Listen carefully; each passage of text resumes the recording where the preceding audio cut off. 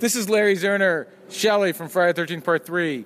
You're on Nightmare Junkhead. Hey, genius, fuck you too.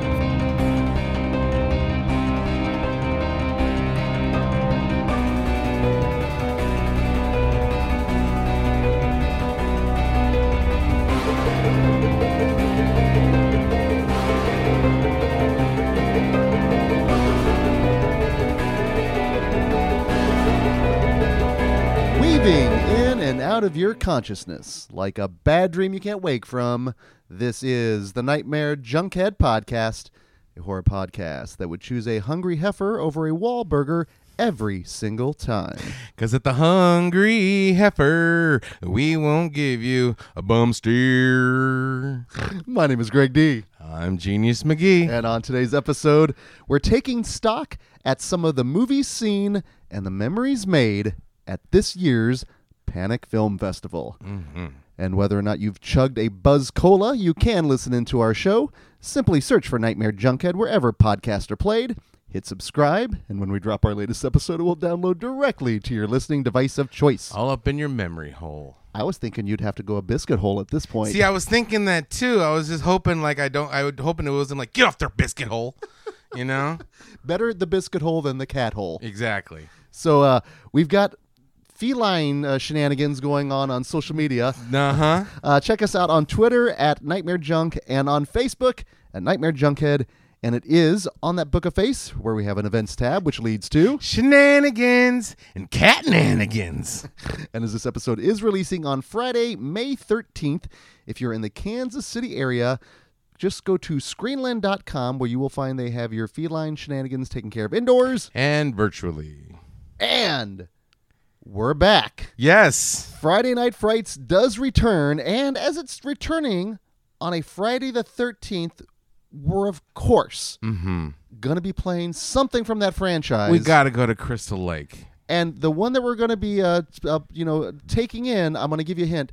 2 words. Fuck Shelley. That is right. A film that actually competed in this year's Into the Mouth of March Madness tournament. Didn't go very far. That's not saying that's a bad movie, but fuck Shelley. And guaranteed it is a favorite of many people out there.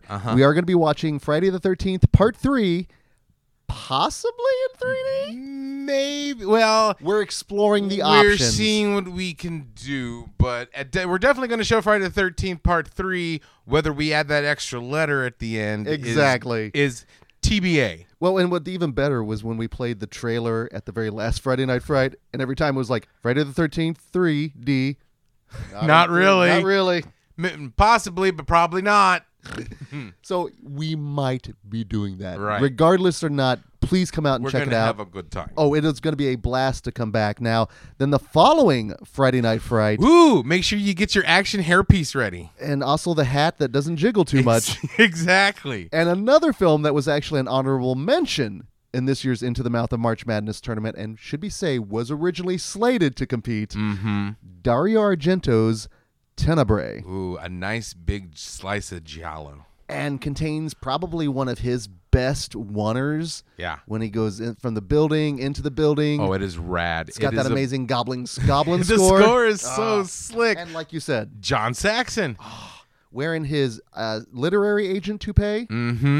It's great. It is just wonderful. Chef's kiss on that side. Now, the other repertory screening that's going on the weekend of the 13th is a movie that legit is actually sadly kind of timely this time of the year. In fact, Andover, Kansas just ran into a tornado. Yeah. So we'll possibly maybe even be raising some money possibly. We're going to be watching Jan de Bont's Twister. Ooh, watch out for flying cows. Which, weirdly enough, you know how they used to make the Towering Inferno and Earthquake? They don't make a lot of disaster movies anymore. No, like because the Poseidon Adventure. Yes. Yeah. Because you would get with like all-star studded cast ensemble genre actors. Now it's kind of scaled down, and then even when you have big ones like Independence Day, right, or Godzilla, you know, like not the new one, but the Roland Emmerich one. Oh yes, I remember that are that supposed to be like disaster films. It still doesn't seem as big in scale and massive. I think because you don't have that cavalcade of actors. If you had like what they're doing in like genre films, like mystery, like all those new Hercule Poirot.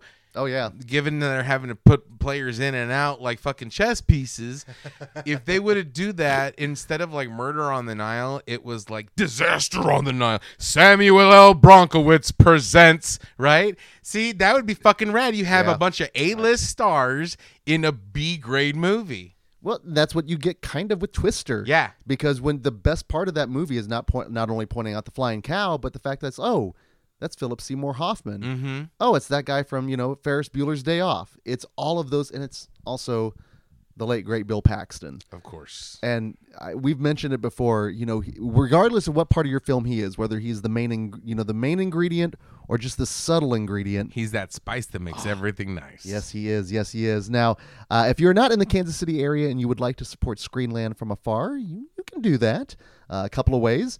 First and foremost, you can go to screenlandonline.com, where they do have a number of films that you can rent from them directly, or you can become a member of their film family by going to patreon.com/screenland, where amongst the many perks they have to offer are a little bit of a watch party that we do. It's called the Shudder Shoutout. In fact, our next one is going to be happening on Saturday, May 28th. Now, it's TBA, as you per usual. However, the caveat, we know what we want to do. We just need to make it work, because if we can get all of our ducks in a row, this is going to be a special one. It's tune in when you can, but this one you definitely want to do. This one you're going to want to watch. Absolutely. Now, of course, the films that we're going to be watching will be streaming on Shudder. But by becoming a member of their film family, you're going to have access to this exclusive content that we put together. So it's almost like we're right there with you. We have a customized pre-show, an introduction where Genius and I give some context and information to the films, vintage trailers for each one, and then, of course, the post-film yakety smack. we have to process what we take in. Now, of course, all of that is available and so much more at patreon.com/screenland. But Genius, if we're talking Patreon and film family, bellies. We have our own little weird corner of the web, our own little film family going on at Patreon. And in fact, if you become a member at this point, we actually just released a commentary track for, it's appropriate enough, we're releasing this on Friday the 13th, and we put out a commentary so you could listen to a Friday the 13th on Friday the 13th. This one went in so many different unexpected places. Which is appropriate given the nature of the An movie. unexpected film, yes. And it's not part 3 at this point. I don't know if that's going to be I know the last one we're going to do, and you can listen to that, but we sat through and thoroughly enjoyed Jason Goes to Hell. Oh, yeah. The Final Friday. Little body swapping went on there. As the little hidden in Camp Crystal Lake. Some tangents went on, and then some. Then, of course... Old Money Jason. Yes. As if Tiny Candyman wasn't bad enough. Now we have Old Money Jason.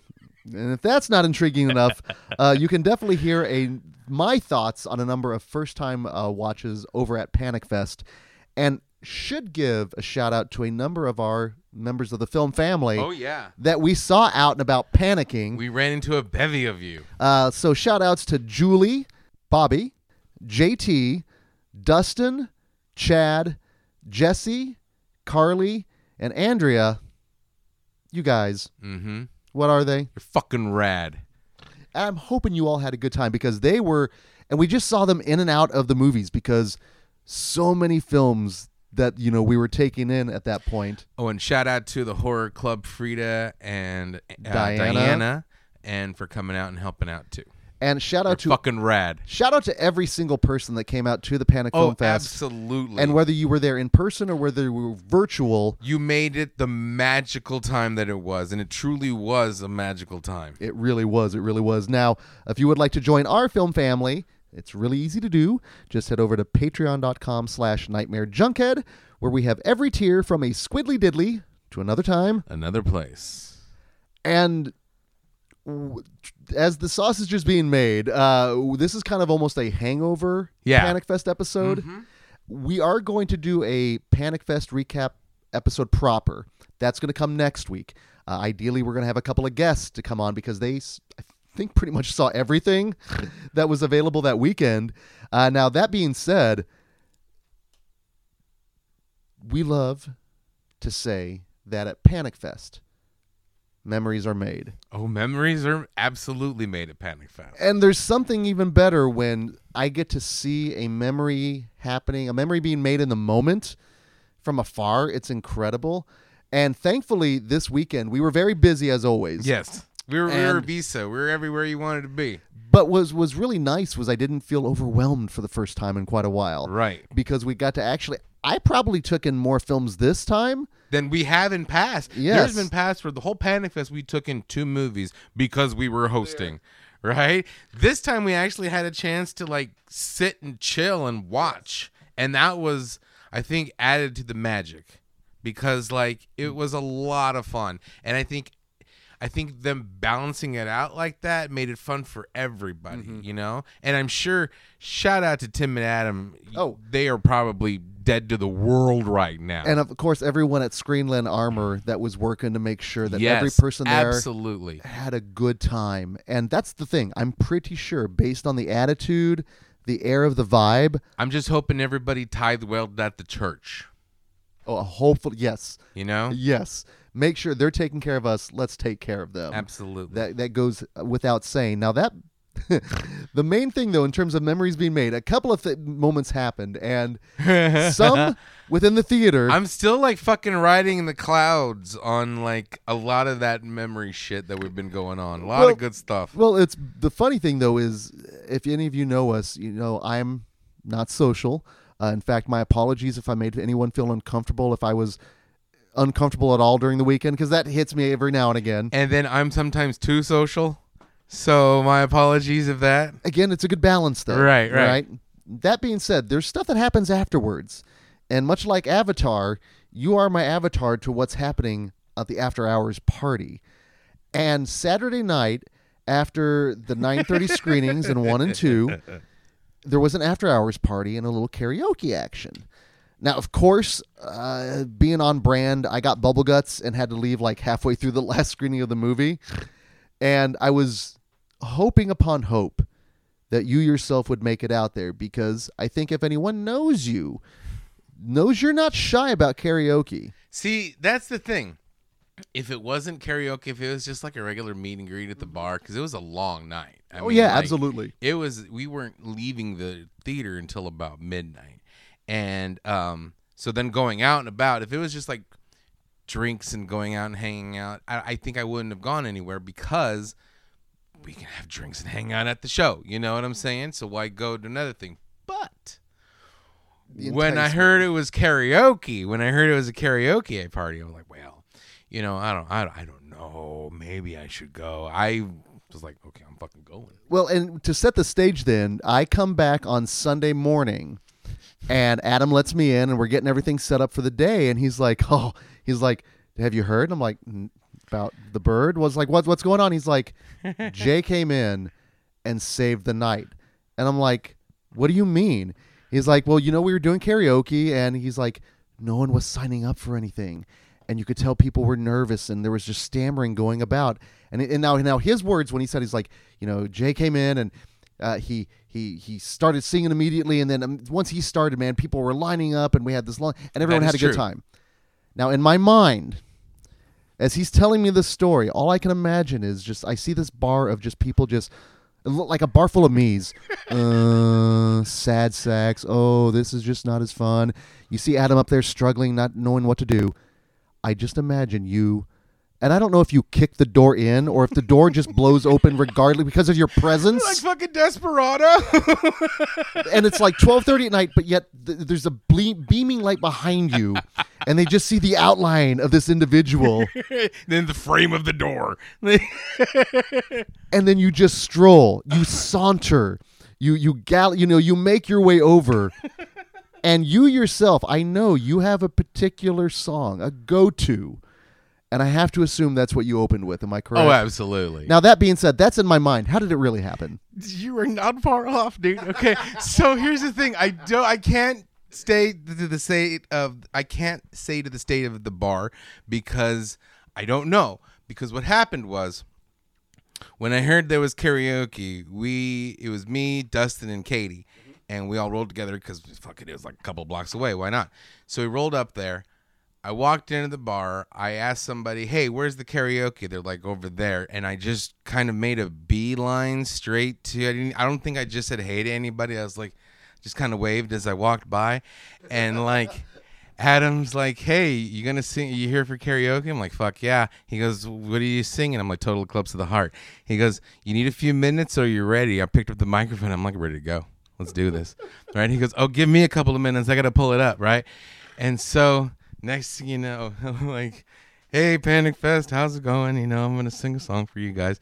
And like, every now and then I fall apart. Right? And I'm like, and I do the dirty version because it's me. And I was gonna say, if anyone has not seen Genius do, you're gifted, man. Like, you are an entertainer through and through, and also a pretty good voice.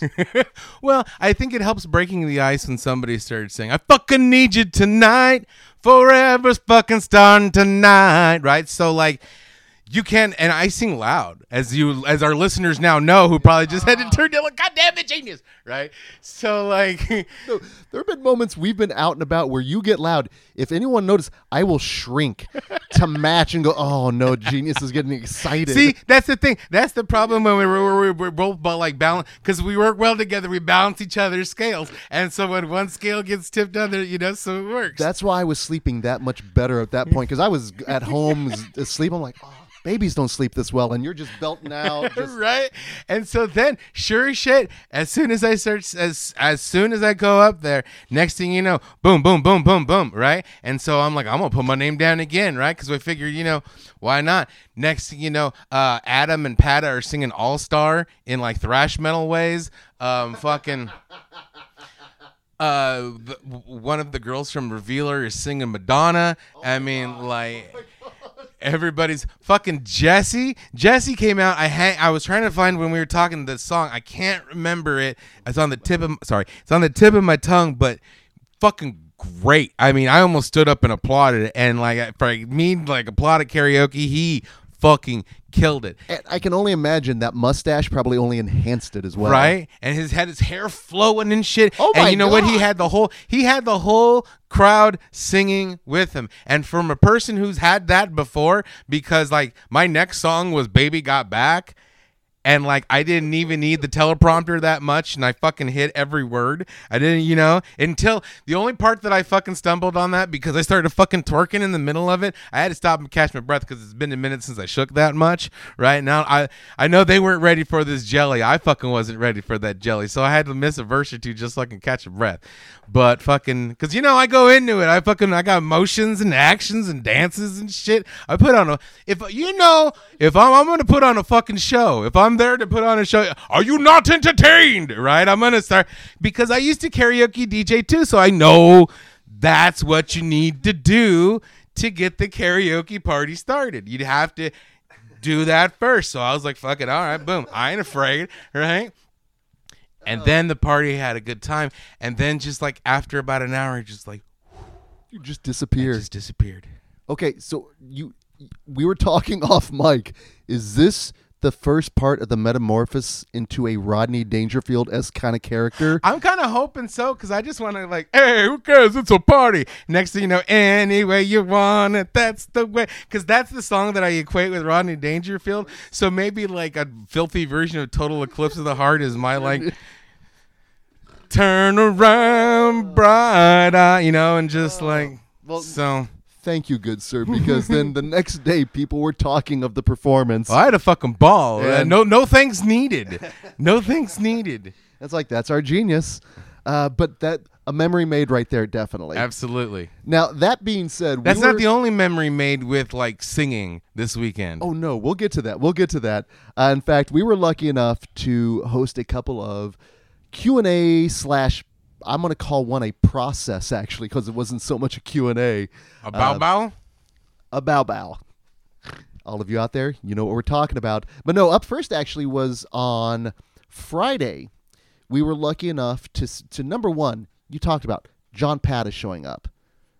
Robert Fucking showing rad. up, Uh-huh. Sarah showing up. Right. It was great seeing everybody in person again. It was almost the entirety of like the Black Mold, cast and Stylist crew that crew, were there, yeah. the stylist crew, members of the film family, seeing them there, and then not realizing that Revealer was shot by Robert, production designed by Sarah, which means the van was probably out and about there as well, possibly.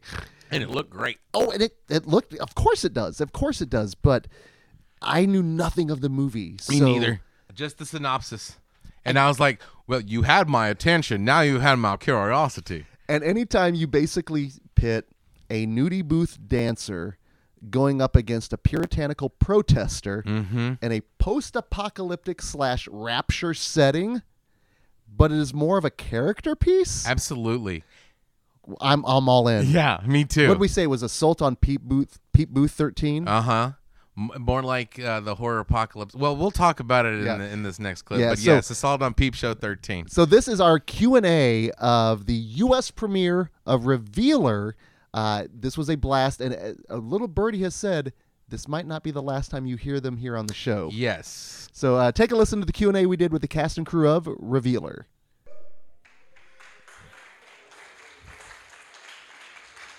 That was Revealer. What'd you guys think? Hell yeah, that movie was rad. So, Panic Fest, please welcome back to the stage the demented minds that gave us Revealer, Luke Boyce and Michael Morisi.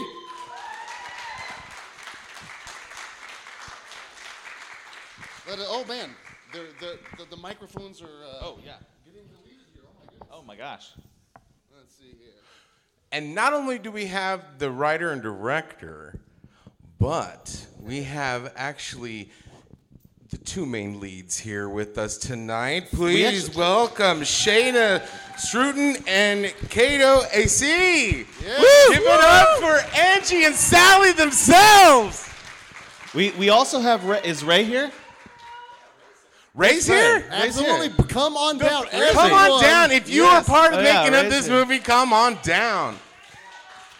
You guys were fucking awesome. Thank you. You guys were great. Should we scoot in? So, what was it like making this movie? Because this movie is wild.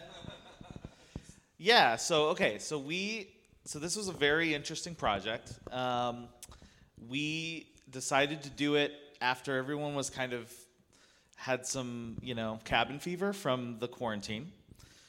So I think it was like maybe May or something like that, and we were talking about, can we make a movie during COVID? So this is May 2020. And we had this idea to do a script where originally the idea was, hey, what if we do a thing where the two actors don't actually have to interact, right? They're separated. So that the idea of, we'll do it in a peep show, right? One's in one and the other. That'll work out. Obviously, things changed a little bit, but that was kind of the idea. And then we shot it for 13 days on a whole one set. So we basically built this entire thing on a set, never left. The whole crew quarantined together for the entire shoot. So everybody was either in their hotel rooms or on the set. And we had this whole thing set up where people, had stations that were like, every person in the crew had a station 10 feet away from someone else. So it was very, very strict, because we were kind of like, I think we shot it in end of July 2020, so mostly in August. Yeah. No, we didn't know anybody who was making movies at that point, and we're just like, let's try it. But we didn't want to make a pandemic movie. Like, we didn't want to make a movie about the pandemic or that had something about the pandemic in it. We just wanted to try to make a movie using the restrictions that we had, which was not as much interaction and we had a very, very small crew. So, a lot of people did many jobs, more than they probably should have, doubled up. So, yeah, we just tried to keep it as lean and mean as we could to get it through. So It was a very, very... Oh, thank you.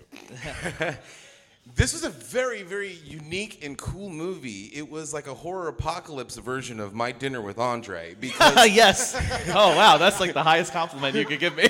because your main focus is just two people stuck between a Right. wall, but yet you guys kept it engaging. You guys kept it emotional. I mean, there was a part where you were talking about your man David, where I was like, yeah. So my question is, two diverse and very different spectrum of characters that meet. How did you guys get in the mindset to pull off Angie and Sally?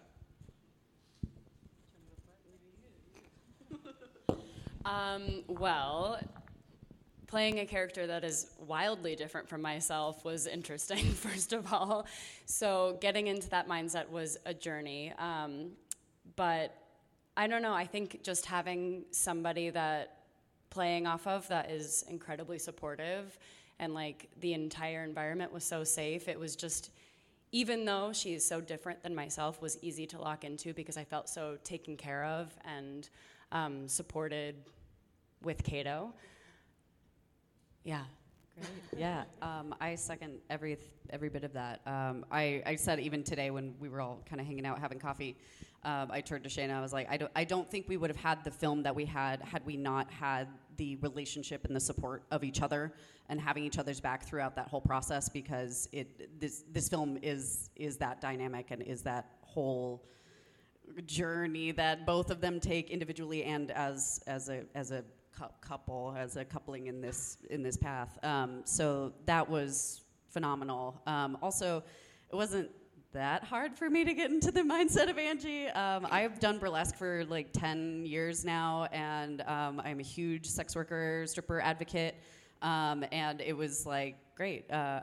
When Sarah Casey. So am I, which is what sucked. When Sarah Casey was like, "Hey, I have an audition for you. It's a stripper who kills demons," I was like, "Sign me up." Sign me up. Well, one thing we love is the idea of collaboration and everyone bringing a little bit to the piece. So first and foremost, I often hear, write what you know. So, do we have something we need to talk about here potentially in terms of background, what have you? But let me ask you this. What did you all individually bring to this film to make it as memorable as it is? Michael, let's start with you, good sir. I mean, the ability to write quickly, I think, is first and foremost. But Yeah, this was written in 8 days, basically. Written in 8, shot in 13? Correct. yes, we still had like 9 days of the month to go. Shot in 13 days? No shit. It was supposed to be 12, but we somehow gained an extra day. So It's luxurious. But yeah, I don't know. I mean, one of the things, so this is, unfortunately, my co-writer, Tim, couldn't be here tonight. He was supposed to, ran into some difficulties. So unfortunately, he'd be able to, if he was here, he'd be able to speak to this as well. But, you know, something that's big for Tim and I is that we worked on through our career. We come out of, both of us writing comics, and one of the things that's important for us in what we do, specifically in comics and now in film, is like having a really particular voice, you know, and having like an actual like character to what you're writing. And I think that like we let ourselves like just be in our work, and we've done that through maturation of being writers. So like when we sat down and we've always wanted to do something like this, we're like, let's just write the things that we love and kind of like our personality of funny characters and horror and strippers and you know. So we only had like 8 days, so we had to just kind of just go to the wheelhouse and just see what happens. And this is what it was. I mean, we were lucky too. I mean, we had a lot of great people around us, like Luke, like Rob, like Sarah. You know, a lot of like great voices that helped us shape this in a really short amount of time. So it's a credit to everybody to what this ultimately became. I didn't write nothing, so I don't know why he gave it to me. But I will say that what they did write for Ray was just funny. I mean, I couldn't read it without falling out, and most of the time, and I don't smoke, believe it or not. So I got sick a few times, and he didn't care. I'm sorry. Well, that kind of brings me to another question. This movie is funny as shit. I mean, like, everybody has funny lines. You have some great funny lines, but your line about Chuds and HBO fucking had me rolling. So my question is, How much of that was in the script, and how much of it was like, hey, this is my character would say, improv, a little bit of how much of that was that? I am eternally grateful to Mike and Tim and Luke for letting us completely fly off the rails at times, where he would just be like, we're going to roll and you can say whatever you want. Wait. So let me ask. Who came up? Was it the Coos Brews? Coos Brews. Coos Brews was written in there. Okay. Yeah. I think that was a Tim line. Oh, that's a very Tim line. Well, I don't. Is it a Tim? Yeah, that's a pretty Tim line. Mike is like, oh God. And Chud is a Tim line for sure. A lot of that is Tim. Tim's humor is very much that. It comes through, I think, pretty clear in that. Yeah, they laid a really good groundwork and like beautiful lines and let us go a little bit here and a little bit there, but it's 99% them. Well, I'm also curious, what was it like just in terms of the intensity of those acting scenes? Because you brought what could be just these crazy broad caricatures into characters that we really care about in the journey there. So what was that? Because there are moments where you're covered in blood and viscera, yet we're all having these moments with you. So what did you bring in terms of adding extra oomph to the gore and all that kind of good stuff? I think that was one of the first things that we talked about with Luke when we sat down is, the script itself, it's very funny. It reads very campy. It's obviously, this fantastical thing. But we sat down and we were like, we have to have these characters be grounded in reality. They have to believe what they are doing. They have to believe in their jobs, in their goals, everything. Otherwise, we just go off the rails into camp. And that's not what we were trying to convey with this. There is a lot of heart behind this. Yeah, and I think that goes along really strong with Mike and Tim.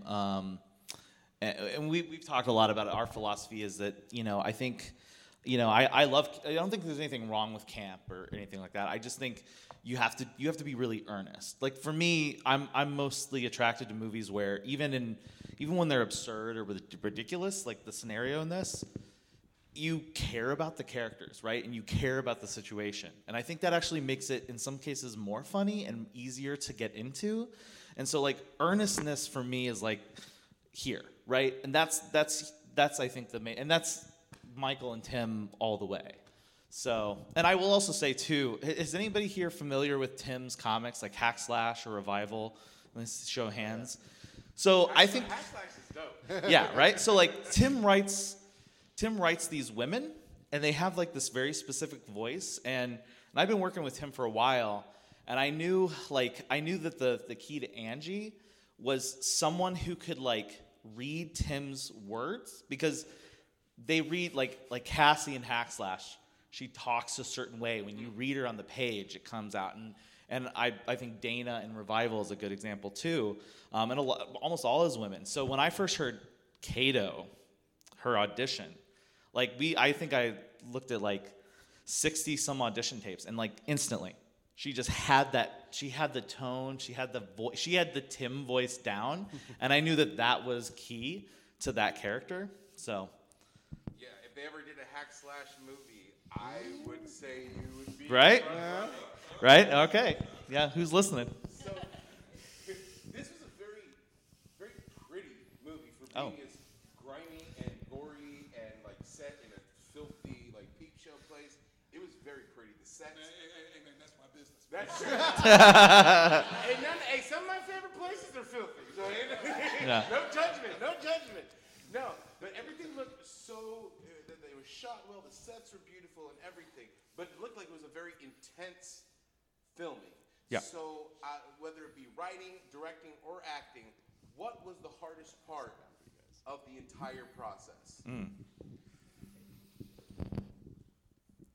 Sure.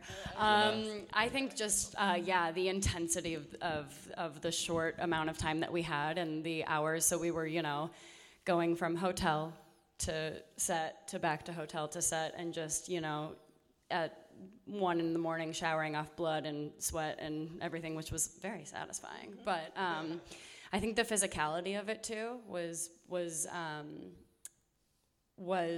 rewarding but challenging. Just like really long physical hours of beating through a floorboard and crawling through walls and jumping down into tunnels. I think it was physically taxing, but again, showering off the blood and being like, yeah, I got a new bruise today was, I don't know, like, I thought it was great. Yeah. Yeah. And I have to give it up for Rob Stern, who is our DP, who's right there. It looks beautiful because of him. He's one of the best DPs I've not just worked with, but actually seen in real life. Like, I'm just a huge fan of his images. He did The Stylist, which we all know, I know. So, you know, a big thing with Rob and I, one thing we've kind of figured out is, you know, at first when we were writing it, we're like, oh, hey, this will be great. This is like a tiny little single location film, right? Oh, this will be easy. And then we got in there and we're like, oh shit, this is an 8x8 box. How do you shoot an 8x8 box for at least an hour and make it interesting? There's not a lot you can do. So we chalked this thing out, and then we kind of built like this, you know, we kind of built the booths, and just Rob and I would just walk through the shots to just figure out what are the different ways we can shoot in an 8x8 box and actually make it cinematic. And it kind of took us a little bit by surprise because, you know, it seems like it should be easy, but it's actually quite the opposite. And that was, I think, one of the biggest challenges for me was just figuring out the booth stuff. And hopefully, you know, kind of you don't even notice it, which is kind of the goal, that it just flows. So, anybody else?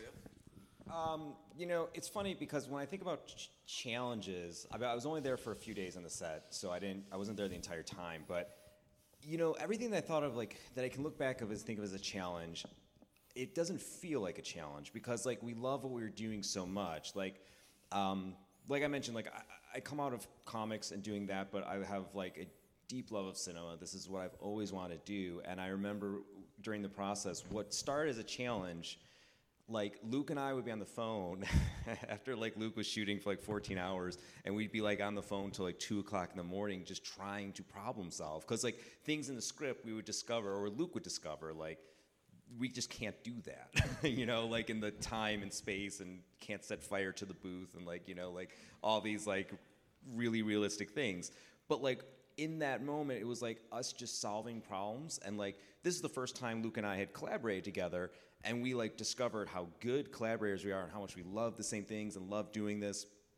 So, like, all the things that you can look back at is like, yeah, that was a challenge, but it was also, like, us, like, learning a ton, like, learning how to collaborate and, like, encountering these problems and finding really better solutions out of them. So it was just such an awesome process to, like, figure this stuff out. Well, that actually reminds me, one of my favorite problems that we had, which when I watch it, you don't even notice it, but we figured out when we were in the tunnels that in the script, at one, you know, with the movie, you're shooting out of order, right? Well, in the script, Angie has shoes and a crowbar, I believe. Like, do they have a bat? And Shayna has, at one point, a lantern and a map, or one of you has a map and there's literally something in every hand. The props game. And at first there was multiple things, and then we have to pick up the map, and we have to pick up an axe, and we just realized that in the script we didn't even realize that we had written all the shit in their hands. So like we had to RPG literally game figure when you out got like 50 items. Yes, we're like, okay, we have to figure out how to get stuff out of their hands, but like they still need stuff. You know, Sally needs an axe to cut his head off, and they need to land. So like, there's moments where she throws the shoes, you know, and that was just like, get rid of them, you know, like why would you be carrying your shoes anyway? So yeah, that was just like a weird problem that we had to figure out at one point. So this question's for the actors. What was your favorite thing to do on the set? Was there a certain scene? Was it a certain line? Was it chopping off the demon's head? Was it like wrestling with the snake? Or what, That was great. What was like your favorite time on the set? All of it. No, I think because it really is divided up into like distinct moments of favorite pieces. My first day on set was the three of us, Rob and Luke and I, figuring out the strip scene. Yes. And how we were going to shoot that. Choreographed all completely by Kato. Yeah, and so that was my first day on set, was like working that all out, and I'm really grateful to them because they were like, this is going to be a closed rehearsal, we're going to figure this out and have that time. But I think we ran it like 7 to 10 times through because we were getting angles this way, we were in the booth, we were around the booth, we were up, there's a person here, and that was my first day, and I was like, oh, this is movie making. So that was fantastic. Also, any of the scenes that we really got to play with each other, both in comedy and like getting to like the Coos Brews scene is like still one of my favorites because I think it's just both of us have such funny bits to it, but also there's just an immense amount of sincerity that comes in that, again, I think that both of us have that relationship with each other that we could play really well. So I think when we started to get into the meat of those more emotional scenes, that was where it was like really getting into some deep satisfaction as an actor. Yeah, I agreed. I think, like, technically, yes, chopping off the head, I was like, this is fucking awesome. Like, just some slow-mo axe cutting. But, yeah, like Kato said, anytime that we got to just kind of commune as these characters and bring that heart in, like what we were talking about earlier, was just, it felt like we were kind of pouring a little bit of ourselves into it. So I felt like we were putting our handprint on it in like a really special way. So like that will always stick out to me as a special time. Mine was dying. I have one rule when any movie I've ever been in. I have one rule: I don't die first. He killed me 3 times.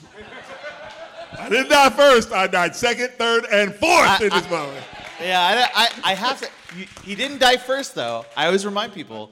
I said that. The televangelist dies first. Right. He dies first. Yeah. Then I die. Then I die again. Then I die again. Then I die again. Correct. I'm good. That's how I like it. I'm good. Not first. Come on back. So before we throw it off to the audience, what's next for you guys aside from the hack slash movie? Yeah. Right. Yeah. Tim would love to know that.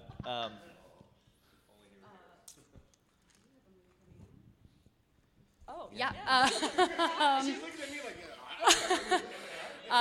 Yeah, Scare Package 2 will be coming Yeah. out. Woo. Catch me in the cold opening. The Revenge of Brad Chad. I just wrapped production on Black Mold with these lovely people. Directed by John Pata. Yeah. Woo. I can't say. Okay. All right. I have 2 other movies coming out in the next 30 days. Bloodthirst with Lionsgate and Lockdown with Lionsgate. Both are being released by Lionsgate Films over the next 30 days. Get it, bitch. Like Luke, these questions may be connected. I also can't say. Okay. Awesome. I'm sorry. I apologize. I'm sorry. No, so let's say anyone out in the audience, questions, comments. Kudos, acclimates, anything. Dollar bills, y'all. Throw them down. Yeah. There you go. Oh, there we go. Right in the front.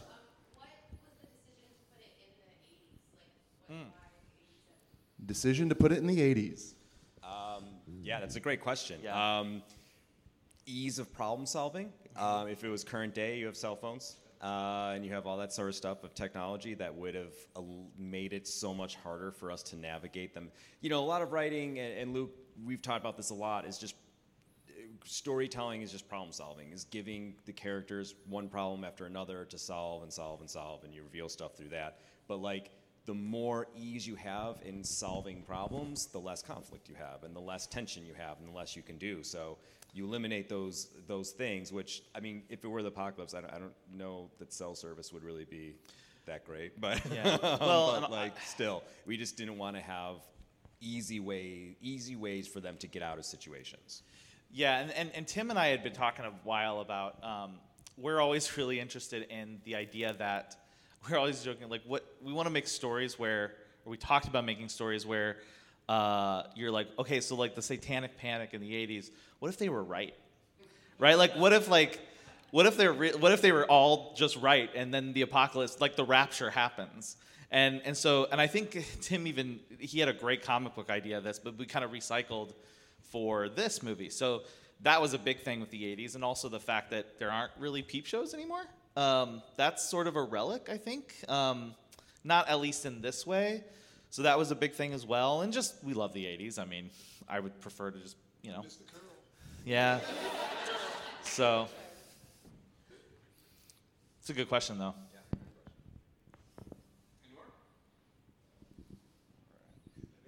All right. Well, sincerely, listen, Thank you. we understand, number one, it takes a miracle to make any film made. Thank you. Yes, it For does. it to be an entertaining and great film is even a bigger miracle. So congratulations Oh, to thank you. every You guys single made one of an you absolutely that have worked on wonderful, this fun film. movie. Yes.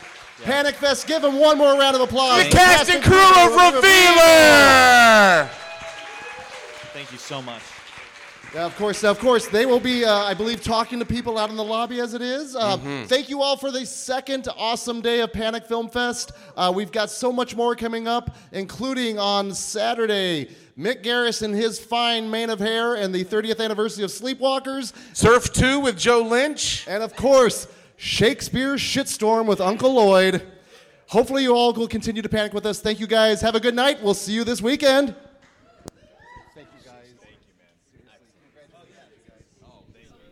Another memory made, possibly? Yeah, that was a lot of fun. I really enjoyed that movie. I really did too. Yeah. That was because that was then kind of kicking off. We actually beforehand we had just watched Bitch Ass, which was Crabs. Whoa, we're gonna get into all of that, but a good way to kind of kick off just these new films. And honestly, it was just kind of the ending of that movie was spectacular. I liked it a lot. Very Hellraiserian too. Legion. No, Leviathan. Excuse me. Now, the last clip we have here was our processing of a little film called Surf 2 with a good old buddy Joe Lynch. God bless Joe Lynch.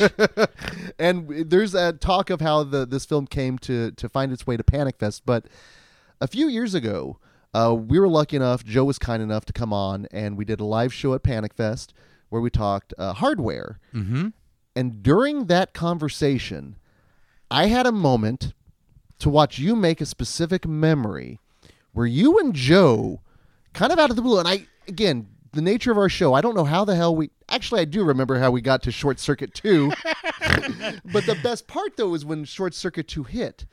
You guys had the Los Locos moment. Because Los Locos kick your ass, Los Locos kick your face, Los Locos kick your balls into outer space. It's Los Locos. And when you guys started doing that, I watched from afar going, this is nice. It's just a moment. With a moment shared with one Joe Lynch. So we go to Surf 2. Joe Lynch introduces it with Adam, talks about, how they came about to this movie. In the crowd, you just see, again, going back to like auras and stuff, you just see this white, luxurious aura, just like, it's like genre's Gandalf the Grey. Just this wizard of like genre films. Mick Garris sitting in with the crowd as well. And that is important because, again, and I don't know if it's maybe the proximity to one Joe Lynch at this point, but there's a moment in this processing that Genius starts singing, and I don't know if we pointed out during this or if you can hear someone, but someone else is singing along with you. Yes. And to say another, and I realized what was happening. I'm like, Genius is probably losing his mind right now. I'm just freaking out. And I'm like, is this really happening? Am I doing this right now with this person? This is insane. It was wonderful to experience. So thanks to Mick and Joe and Becca for this as well, because then the Surf 2 screening itself is nuts. And needless to say, if it gets here in time, if I have to postpone the next backyard movie night, New York Ninja and Surf 2 could be a lot worse on a double feature. Oh, yeah. So check this out, our talk with Joe Lynch concerning Surf 2. Friday Night Frights. But to talk to you about this wild-ass movie we just saw, we're going to bring over you a man who needs no introduction, but we're going to give him one anyway because he pays us. A man who has brought a Christmas tradition to my house. It is not Christmas until Salma Hayek beats the shit out of a sadist and a masochist. Yes. Please help me introduce the one and only. It should be noted, Joe Bob Briggs' nemesis. Joe motherfucking Lynch!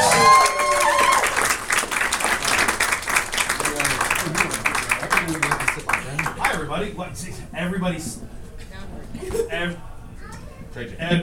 Everybody stayed. That's great. Thank you guys so much for doing that, for sticking around, because, man, I didn't know how that was going to work out.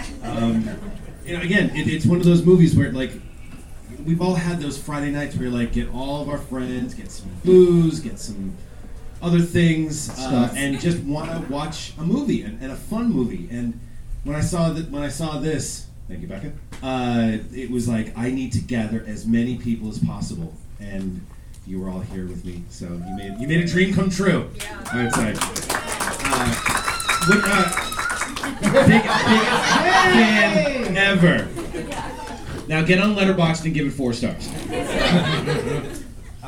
So and I don't know what the hell we're gonna say here, because Okay, first and foremost, I didn't realize how many times I was going to have a Rick Dalton moment with so many like random 80s character every time, actors. like, there was so many like Rick Dalton moment. Like it's funny how like the cast is amazing. Well, and I don't know how many of you people out there were like going, hey, it's Terry freaking Kaiser. Tammy Letier, Bernie himself as the dad. And I don't know if it's him sans mustache, but he just doesn't seem as powerful as an actor without that sense of facial hair. Sexy AF. Oh, Yeah, yeah. Did anyone He notice gets Penny and the T-Rex vibes. those high cut jean shorts? It got really hot in here every time he showed up. And Greg is a guy who is a very jean short aficionado. So to like really like throw Check him his off Instagram guard. feed. It's crazy. Oh yeah, it is. Now I would even say beyond that, just looking at it, it looks like it's a Mad Libs done by, as you said, someone on Demerol. And it shows. It shows that the script they're all hopped up. What's funny though is that for a day and a half of the effort put into a script, it's got some really funny lines in it. Yeah, it does. Well, there are multiple times. Beat my kids like I don't know him. I'm using that one. Yeah, I know, right? Oh, you know what sucks is that the one thing I forgot to mention before we started the movie was I wanted to do a drinking game where every time you hear bow bow, like you start drinking, like, right? You know what? Use that for Spider's movie tonight. Like there's a lot of bow bows in Allegoria, so just drink a lot during that. But I don't know if that's quite the catchphrase that caught on with the popular culture, but we could start today. Do we have any surfers in the house? Let me ask you this. Was this an authentic surfer culture movie? No, we're all landlocked. That's true. I shouldn't have. Now, let me ask you this, though. I grew up on surfing movies. So, like... I'm sorry. Oh, no, are you kidding? My life has only been better because of films like The North Shore. Dude, I was just going to say, that's my favorite surf movie is North Shore. Dude, we're not Howies, are we? Howley. Shit, I guess I am a Howley. My favorite movie's North Shore. Yeah, I really screwed that one up, right? I turned that one up. I would even go as far as just extension of surf culture. I was just always one of those kids that just thought it looked cool, but I realized I was more of an Eddie Deason than I was an Eric Stoltz. Professional nerdlinger, one of the best nerdlingers of all time. It's Eddie Deason. Let me ask you this. How many of you know Eddie Deason? Personally? How many? Hey, everybody. Yes. Mick Garris, everybody. Of course, Mick Garris. I was going to say, Eddie Deason showing up in Critters 2 by far is one of my favorite things. I mean, like, I just want to go up to him and be like, hey, little buddies, come gather round. This here's the very best in town. Hungry Heifer is the place to be. Let's make good. You can take it from me. So, no, I'm Eddie Deason every time.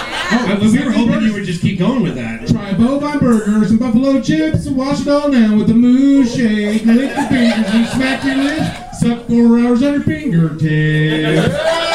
Hungry Heifer, we won't give you a bump steer. Yes! Aren't you all glad you got up on this? My wife wrote that jingle and recorded. That is absolutely. You have one of my favorite Christmas movies of all time. You have one of my favorite Easter movies of all time. It's my King of Kings. Yes. Nick Garris, you truly are the king of kings. And now we're going to watch Curtis 2, everybody. Hey! God, I wish. An Eddie Deason double feature? I would be totally down for that. Did you guys ever see I Want to Hold Your Hand? Have you guys seen that? Mick's here all night, everybody. For all the deep cut references. If you haven't seen I Want to Hold Your Hand, it's Zemeckis' first movie that Spielberg produced. And that's where he saw Eddie Deason for the first time, right? And that's why he cast him in 1941. Also, how many people have seen 1941? Next year we're doing 1941. Oh, yes, It's going nowhere. He has it's a little on the expensive side, but Eddie Deason, has just kind of cornered the market in the lovable, affable dork for a very long time, and then he's been doing voice work forever. Polar Express, he's great in that. I don't know if anyone's ever said great and Polar Express in the same sentence. Sorry, that movie sucks. Anyway, but yeah, and this is actually Eric Stoltz's second movie, his first being Fast Times. And then, got, swept up in the Zemeckis, that little movie called Back to the Future, which obviously, he started shooting and then got replaced by some hack named Fox. I will say this. One of my favorite Eric Stoltz's performances, and unfortunately the writer of the film is also here to give me a lot of dirty looks, but I loved his performance in The Fly 2, which, if you think about it, he finally got to play since he's a character named Martin, and he turns into a fly. Finally got his wish to be Marty McFly. It's a full circle moment. Sorry, Mick. I'm so sorry. Works for me. But yeah, and then Randall Bedott, the guy who directed this, only film. No. Yeah. Shock of shocks. Because the movie was not met with much critical reception. Clearly, not as much as it did today. I'm sure somewhere Randall's like scratching because he's like, someone's talking about Surf 2. Because it really didn't have much of an impact when it first came out, and then recently the New Beverly showed it a little while ago, and it's been kind of gaining a cult momentum ever since. And I do recommend the director's cut. That's the one that's on Vinegar Syndrome too. It's 10 minutes longer because I know you all wanted that. But no, what's funny is that it's a significantly different cut. Whole scenes are rearranged. Not as much boobs, but unfortunately, I should say fortunately for all of you, knowing our audience, Panic Fest, you wanted the boobs, so we had to give you the boobs. And quite honestly, what we were hoping for, and I think what we got, is a little equal opportunity nudity, first and foremost. I don't know. Hairy man ass. A lot. A lot of big naked hairy man By the ass. way, the quote unquote fat guy number one, did you guys recognize who that was?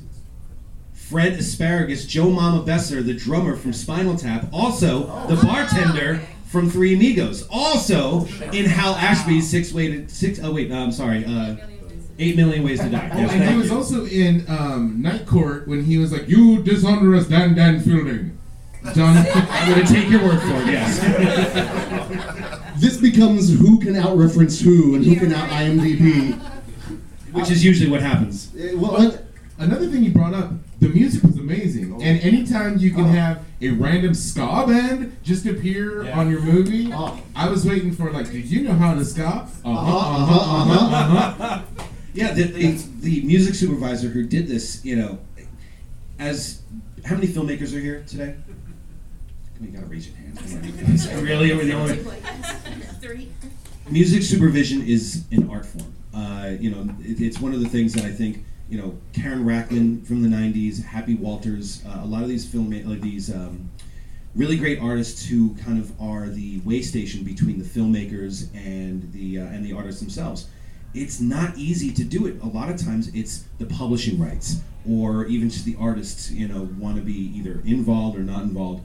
The 90s was such a great time for music supervision because you had Karen Rackman, who did all of Tarantino's movies, Happy Walters, who did like the Judgment Night soundtrack, for example, or Spawn.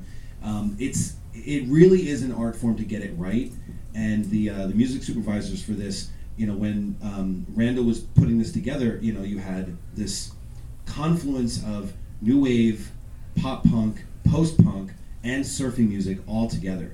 And I mean, you look at the soundtrack itself; it's insane, And you would never, in a million years, be able to have a soundtrack that has both the Beach Boys and Oingo Boingo in the same breath. And there's an original Oingo Boingo song in this as well. So, Hold Me Back. Hold Me Back. Yes. Thank you. Yeah, Thank you, Surf 2 historian. That's what I'm curious, actually, Rebecca. How, and I know you're not on mic or anything, but was there a big pull, for this kind of a film? Because, before, I never knew it existed. Genius? No. I mean, I was thinking it should be like Rhonda Shear and Gilbert Gottfried hosting it. Or maybe even, if it was during the day, Commander USA, potentially. Oh, this is a groovy movie, big time. Yeah, this is absolutely a groovy movie. So that's why, when I'm I've never even seen this movie, and I used to love groovy movies and you up all night. So, the first time, I'm ready to see this. I don't know if I was prepared for the sheer Matt Capri. And you gotta respect a movie that ends in the Benny Hill style with the quarter. Oh, of course. And again, it is one of those movies. Media Entertainment. You guys remember Media? Oh God, I loved it. Media was when I would go to the video store, I would look on the side of the VHS box and go, oh well, if it's Media, then it must be good.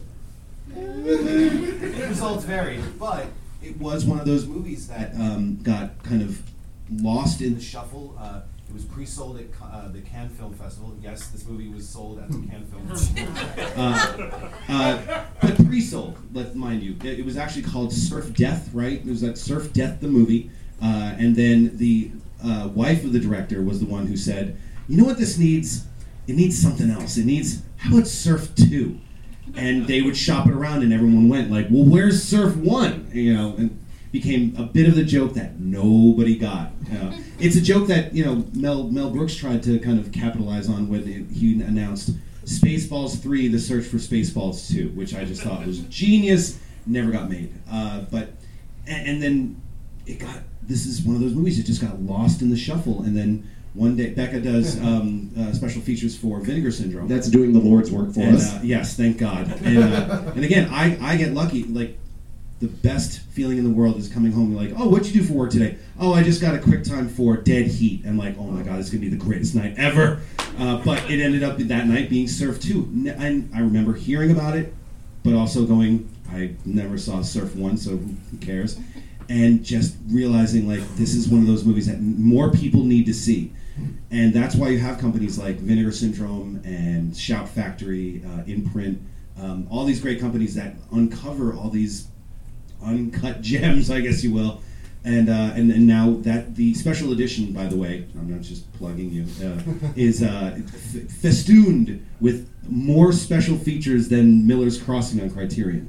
So. What a day and age we live in. Yeah. When you can get a loaded Surf 2 disc that puts to shame any high cinema we have out there. But quite honestly, if you're here at Panic Fest, if you're here for this is high cinema. In fact, probably the highest of highs. Yeah, being higher. Now that your edibles have kicked in, yes, it is the highest of highs. So, question out of all of you out there: how many of you had those moments where you were just looking and going, "What am I watching?" And how lucky am I to be watching it here with you? Good. Yes. Yeah. And what was it? And how many of you were grossed out by that eating scene? Oh, all the food play. Mayonnaise. The Surf Nazi or Surf Nazi. They're kicking in, folks. No, the surf punk who was Jocko. Do you guys remember him? Recognize him from Tom Villard from One Crazy Summer? Oh, he was one of the Stork Brothers. Yes. Actually, who was here for our last Nerdoween? Did you guys play One We Crazy played Summer? We played Popcorn. Oh, Yes. Popcorn. Yes. That's another one that people all of a sudden have been like, have you seen Popcorn? I'm like, bro. I saw it opening weekend. Sleepwalker is also playing tonight. Just I had to do the plug. Also after that, Allegoria is playing tonight. Oh, yes. That's the beauty of when you have movies like that sometimes fall between the cracks as they become pocket movies. They become those movies where you're like, oh my God, instantly connect with someone when you're like, have you seen Surf 2? So you're welcome for all those conversation starters that are going to be out there when you're going to be going to the clubs or the bars or wherever it is. We're like, Surf 2 rules, bro! There's going to be that one person in the background who's like, Bow bow. yeah! Oh, yes! Absolutely. So, Genius, I'm curious. You've got like a laundry list of notes. Was that just... Everyone needs to go pee. You bet. Right? No, I just wrote down gratuitous shower. I wonder what Buzz Cola tastes like. Killer pussies and the mighty dildos. I just love how punny everything was. This almost could be. It's like, one long dad joke. It is. Yes. It's almost one long like early Simpsons movie, and I just ate that shit up with a spoon. Well, what I want to know is, how many of you know who Ruth Buzzy is? Oh, yeah. Okay, I know, well, all of us that have experience know that, but, I'm talking to my younger crowd out there that may not go, Ruth Buzzy? Okay, so Ruth Buzzy, yay. She was hot in this. She was, right? Yes. When she's not bashing people with, accessories, she looks good. We also got Corrine Bonner? Yeah. Bonner, the blonde? Bonner. Thank you, Katie. Who, for me, she is that girl from Joysticks. Yeah. But more importantly, That's right. she also dated one of the Stork brothers. She was Bobcat Goldthwait's love interest in Police Academy 4, Citizens on Patrol. Show of hands. Or no, I want to throw it out there. Which is the best Police Academy? Ooh. Miami Beach. Oh, I see a who said Miami Beach? Wait. Wow. So I'm gonna have to go with Citizens on Patrol. Yeah, I That is agree my with that. favorite out of all. It's not bad. You've got Tony Hawk. You got David Spade back in the day. That's right. And more importantly, you got The that big guy from what was it? Wildcats. dude, Wildcats. Wildcats. Another pocket movie. Mick uses it all the time. When I'm looking to get lucky. You like Goldie Hawn movies, lady? So, other thoughts that you guys had? Yeah, does anyone have any questions about this wild ass movie? How about the unabashed use of bad wigs on the surf doubles? Those are your Wow. That's one of the things that has been the unfortunate sub effect of when you watch movies on Blu-ray or when they get remastered is You can see that. a lot of times like filmmakers are going like, don't worry, the film will hide it. And now that everything's being remastered, like, has anyone seen Flash Gordon recently? Oh. See how people go like, oh. Yeah, it's heartbreaking. It's hard to watch because when you clean up a movie so much, especially like going from a 35mm print to 4K now, it almost takes away all of the imperfections that were hiding the strings, the bad makeup. We can't really hide bad acting, but 4K doesn't help the cause. But yeah, like what was funny about this was the print that we watched today was pretty damn scratchy. So it almost felt like the sort of thing that you pay for now on After Effects when you were like, yeah, let's give it the old grindhouse effect. Right there. Like you got it all right there. But quite honestly, it adds charm to a film like this. And then even like in the a theater surf- like this. Well, you know, yeah, sitting all together, especially communal. And well, that moment in the theater when that dude was surfing down on the skateboard, I'm like, shit, why didn't we do that? I'm like, Why did we was have the the intro like teacher? that now? Why was the teacher and the principal at that event? Why not? Right? I guess. Principal Daddy-O. Yeah. Cleavon Little, like so good. And how many of you know Cleavon Little? Oh come on, this is a discernible. Okay, there we go. Well, no, again, we've got some blank looks out there, which means, should we recommend Blazing Saddles or should we? Absolutely. Why wouldn't you? Well, I watched it for the first time last year, and I saw it with people who are also seeing it for the first time. Were you one of those dudes who's like canceled? Movie's so canceled. Yeah. No, but I saw people in the audience like, you could see their soul leaving their body. We saw it at the New Beverly last year, and there were gasps during the movie, and like. It's funny how movies are being judged on the same like cultural purview as films, you know, like older films, you know, as they are today. And you have to take into account that a lot of times movies are time capsules. They're made in the moment for the moment. And unfortunately, and I think again this is due unfortunately to the fact that you have great companies out there that are remastering movies to make them look as good as they should, like almost as if they were made yesterday. sometimes people think that they were made yesterday, and they start going like, pardon my French, did someone say retard? And then immediately like, canceled. Oh, that I'm getting on Twitter right now, like and trying to cancel films, like, which is, it's unfortunate, but as long as people recognize that they are older films, it's no harm, no foul. Because you're gonna have a lot of that tonight at Sleepwalkers. That movie is it's gonna be canceled as fuck by the end. Well, we like to say another time, another place, and it's all about the context with everything. Yes. Because quite honestly, I was afraid for a certain F-bomb to show up here in a late '80s film with surfers. Classy, they didn't do it. I was right. Wow. Yeah, I know. I was like on eggshells. The R word I can handle for the most part. The only person I ever heard that was on eggshells during Surf 2. There's always one. There's always one. Other thoughts? All right. That's it, folks. Thanks so much. That being said, we do want to kind of wrap things up. We actually, if you are interested, we're going to be doing a live podcast game show down at the VHS bar. If you are interested, this is going to sound shady, but you got to go around to the back, to the back door. Back door, down to the basement. And we will have the beat. So you're advising us to take the back door entrance. As always, this is Panic Fest. Come on now. And head down beat. All ports are good. Thank you, Mick. Thank you, Mick. So, guys, thank you so much. Did you guys have a good time with Surf 2? Thank you so much, guys, for coming out. This was a dream come true. A whole year of me going like, we gotta watch Surf 2. And I got to do it with all of you guys. It was like the best Friday night with pizza and without Joe Bob. Fuck that guy. That, by the way, everybody who was involved in that, thank you so much. That was amazing. What I don't tell Joe Bob is every time he says my name, I masturbate. But he doesn't like to hear that very often. So for those of you that were in the front row, you did get the Gallagher treatment from behind. So we're handing out tarps. That is good. So sincerely, thank you all for coming out. Thank you, Joe, for this recommendation. Oh, my pleasure. Thank you. Thank you, Becca, for doing the Lord's Work Vinegar Syndrome. Joe Lynch! Definitely check out Allegoria tonight. I will be there doing the Q&A with Spider, and also, if you want to see something amazing as well, Mick Garris is showing Sleepwalkers. And it should be totally noted, recommended. Also going to be hosted afterwards a Q&A by our friends at the Nightmare on Film Street. That's right. Oh my God, Nightmare on Film Street's here. But seriously, guys, thank you all so much for going out. Get on out. Enjoy yourselves. And on to the game show. And hanging tin. I thought for a second we might hang more dong than hanging tin, right? Possibly in this, but we did get the hairy man ass. We got a lot of hairy man. We got John Asparagus, hairy man ass. Something for everyone, even the little one in the theater. That is some street cred down the line. Oh yeah, that's the, like Joe Lynch said. That's the Dawn of the Dead and the Age of 3. That Spider's little girl. Mm-hmm. Surf 2 at age of. At Panic Fest at the small theater in Kansas City. Wonderful. Yeah. I'm glad we all had a chance to experience that. It was just so much fun. Now, that being said, those were just some of the movies seen and memories made. There was a lot more that happened. Bum steer.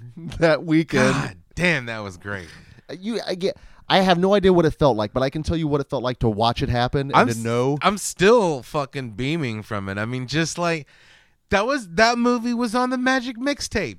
That movie was the Showtime free weekend. Like my fucking No Holds Barred UHF and Critters 2. I hold those movies so near and dear. And to be able to do that with the man who made his wife wrote the song and the jingle, he said my wife will appreciate that. Oh my gosh. I'd like to think Mick Garris walked away with a memory. I hope so. You know? I would like to think so. To know how much a little jingle can like stick with a person. Yeah. It means something. It truly does. It truly does. So we had a blast this weekend. So hopefully you all had a good time as well. Now, our next episode here next week is going to be our Panic Fest recap, which we are definitely, we'll share our thoughts on all the films we watched. Mm-hmm. Ideally, we do have 2 guests we're going to bring in. It was wonderful to see them, so I'm hoping we can make this happen. But we've got a lot coming up as well in the summertime, especially over on Patreon. So check everything out. So until next week, my name is Greg D. I'm Genius McGee, and we'll see you in your dreams.